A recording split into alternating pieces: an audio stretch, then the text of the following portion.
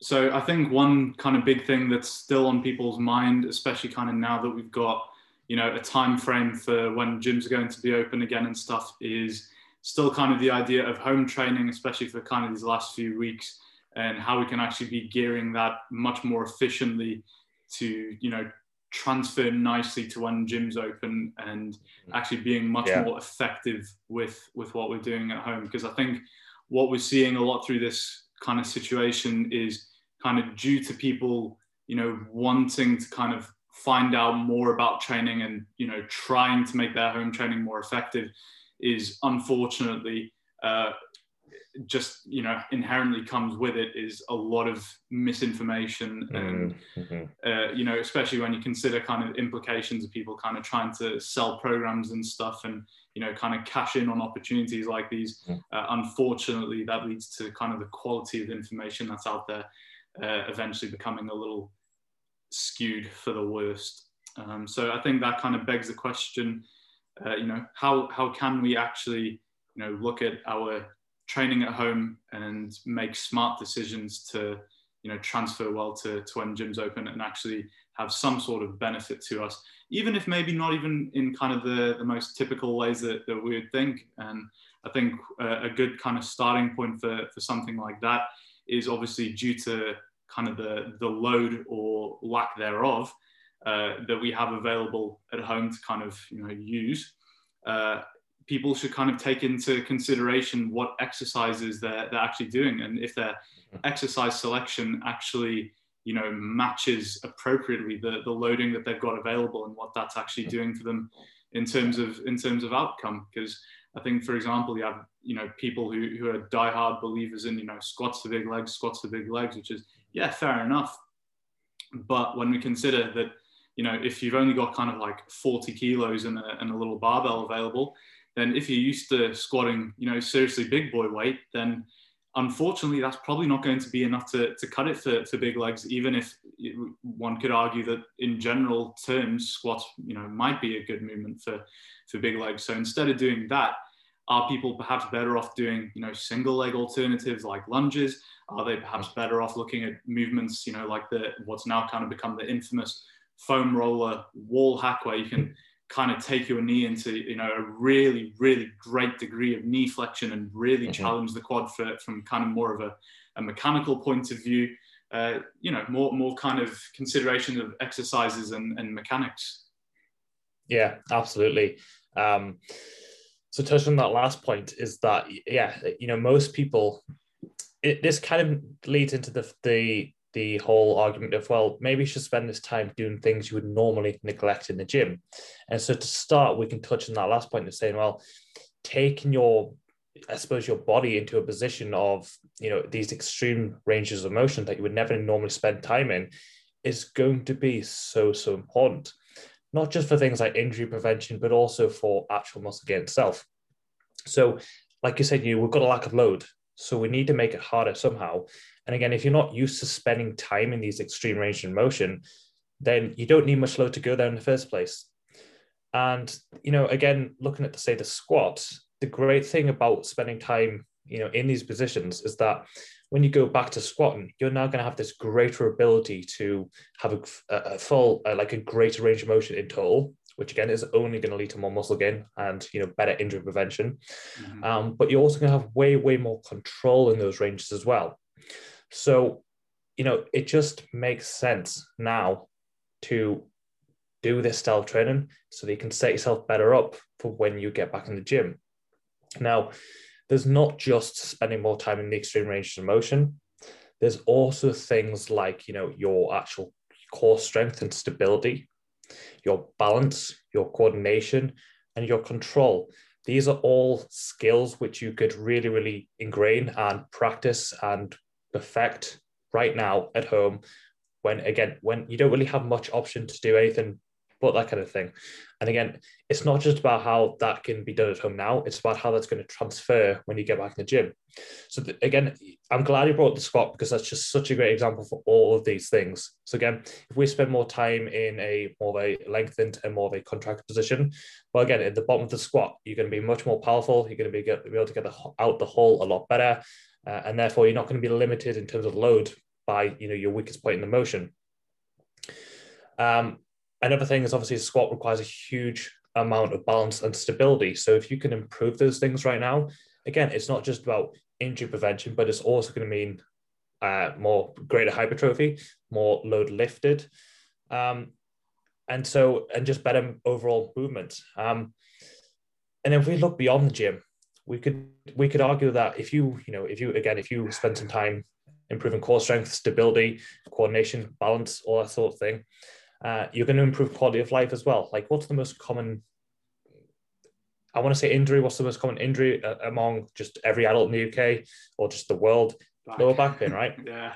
So if we can do these things to at the very least help manage lower back pain, then quality of life is going to increase as well. So it just makes sense to spend some time at home when you don't have much load and you don't have many other options to work on these skills, as you could call them. Yeah, definitely great points there. I think everything that people could even kind of consider, as you said, kind of the actual application of these principles to hypertrophy in the long term, and thinking, well, even if I'm maybe not in the most optimal position at home to, really, put on slabs of muscle to my frame, are there ways which I could better benefit myself to then, when I get back into the gym, actually make myself more efficient at doing that? Yeah. And as you said, especially when I think now kind of the whole, active range of motion things kind of looked at much more kind of objectively, and some people really do swear by, active range. Some people still really swear by full range as opposed to kind of active range. But as you said, does that mean that there's no room for kind of trying to improve one's active range by kind of spending more time in those more extreme ranges of motion, potentially slightly more kind of passive ranges? Is that going to potentially have an impact on, our ability to actually, improve our active range in these movements when we get back to the gym, in our ability to have more control in these ranges of motion? Yeah. As you mentioned, kind of stability and balance.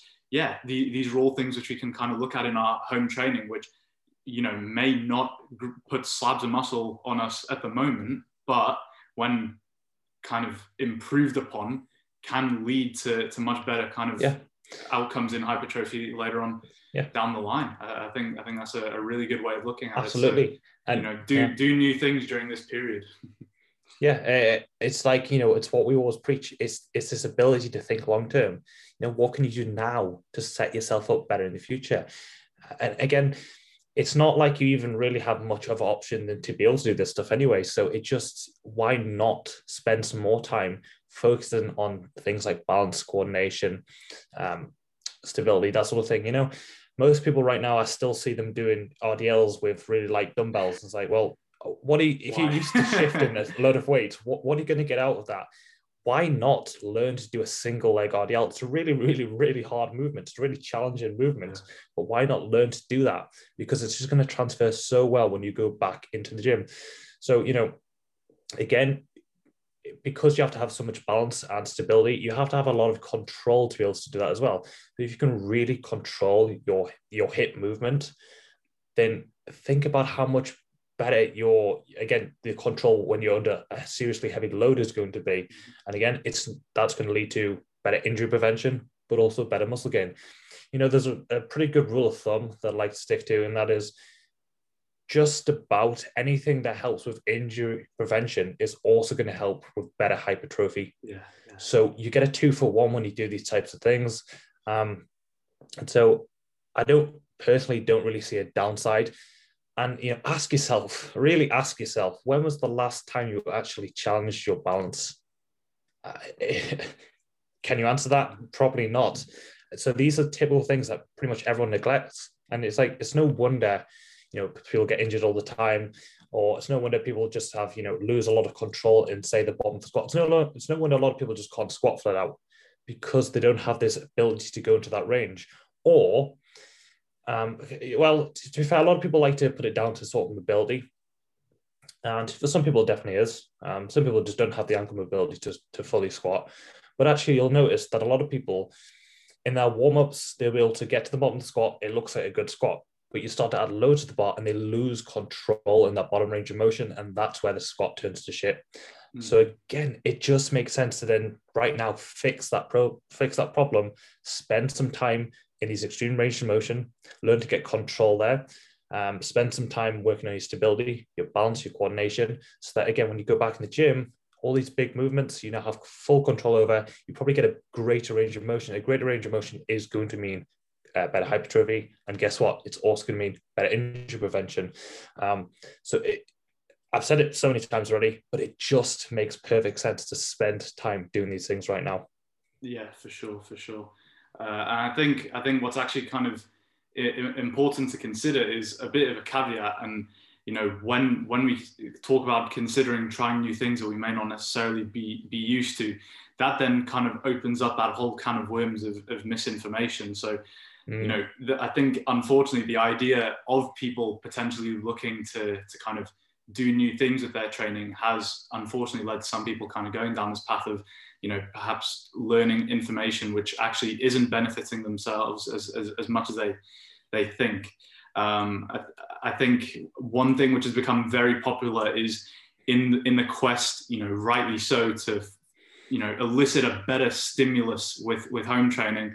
A lot of people are seeking methods which demand more effort from their training. So, you know, looking at things like drop sets, supersets, all sorts of intensifiers. But I think what a lot of people don't stop to consider is how they actually kind of utilize these in their training, you know.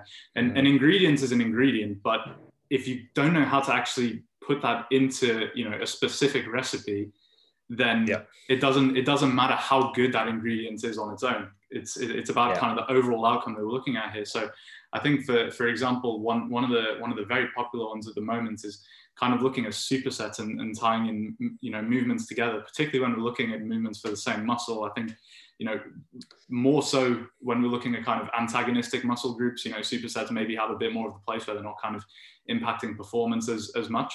But I think especially when we're looking at home training, again, kind of the lack of load available has people doing things like one I saw the other day was kind of a floor press, a dumbbell floor press for chest, and then supersetted with a squeeze press with the dumbbells.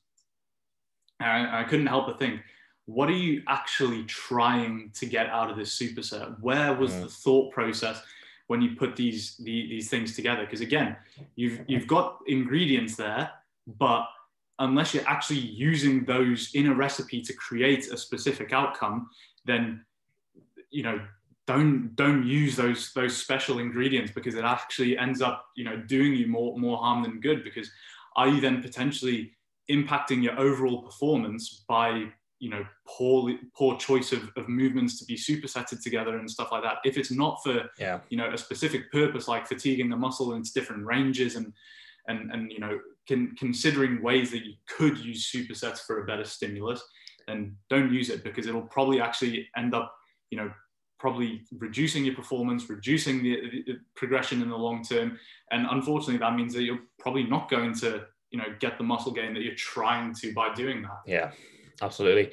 And that just comes down to the basics of programming. The set principle, a specific adaptation to an imposed demand.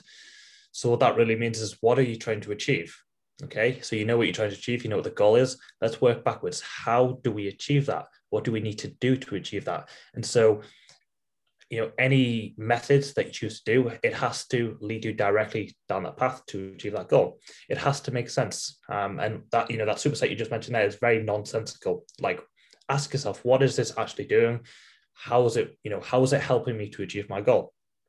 And, you know, it's not good enough just to say, well, it feels hard, because, well, what does that actually achieve? You know, anything can feel hard. I'm trying to think of a really silly. Do you have a really silly example of something that could feel hard that doesn't do anything? Well, I think you know, looking at the broader term of that idea, I think that brings into kind of the whole perspective of the whole sensation versus tension kind of argument. So, you know, anything that we put effort into, you know, we can make feel hard. You know, obviously kind of looking broader at the whole sensation things, we can look at something like booty bands, and based on kind of mechanics and anatomy, how Yeah. that doesn't actually do anything. But, you know, it demands energy, even if it's not actually giving us the outcome that we desire. You know, we have to put effort into those movements. I have to put effort into squeezing my bicep. You know, that can demand a lot of effort and I can feel it working. Yeah. Unfortunately, that's not going to have any sort of outcome in terms of hypertrophy. So yeah, so I just thought in my head there of a good example, which is nothing to do with lifting weights, but let's say if you want to be a really great 100-meter sprinter, guess what? A marathon is bloody hard. That's going to feel bloody hard, but it's not going to help you run 100 meters very fast, is it? So it might require a lot of effort, but it's not applicable. It's not specific to what you're trying to achieve, and that's probably the best example I can give. So again, it's just breaking things down, asking yourself why, and asking yourself, what am I trying to achieve and how do I get there? And that's how you should approach your own home training. That's how you should approach your training in general. So, you know, I've been a big proponent of doing, again, more sort of metabolic style work during home training because of the lack of load. It's just as a way to create more work, but more effective work. And also, like, you know, previously mentioned, I've also been a big proponent of doing things you would normally neglect. So again, if you're going to do some sort of superset, which is a really easy way to achieve a metabolic stimulus because it's just tension, just a lot of tension in one go, a lot of density work, it just has to make sense. It just has to make sense, you know. Something as simple as something I like to program in is something as simple as like going from a wall sit straight into a wall hack. That's just a fuck ton of lactic acid being built up. Yeah. And it makes sense. It makes sense. Or you could go down the route of, you know, that's again, referring back to the point of maybe training in the extremes, where you could, you know, do a superset that fatigues, say, that short range first, followed by the next exercise for the same muscle that fatigues the length range next. You know, that's sort of a superset you could do. But something like a floor press into a what did you say it was? A floor press into a what? A squeeze press. Yeah, with the into dumbbells. A squeeze press. Yeah. A floor press is gonna really only provide a little bit tension in the mid-range. Squeeze press is just a terrible exercise. So you're not getting anything out of that. So again, actually break it down, work out what you're trying to achieve and work out how you want to get there and then apply that to your training. Yeah. No, I think that's a good way to kind of look at it all. Yeah. Do new things, take advantage of this time, but at the same time, you know, still be logical with your approach. Don't let that be at the expense of still good, solid programming.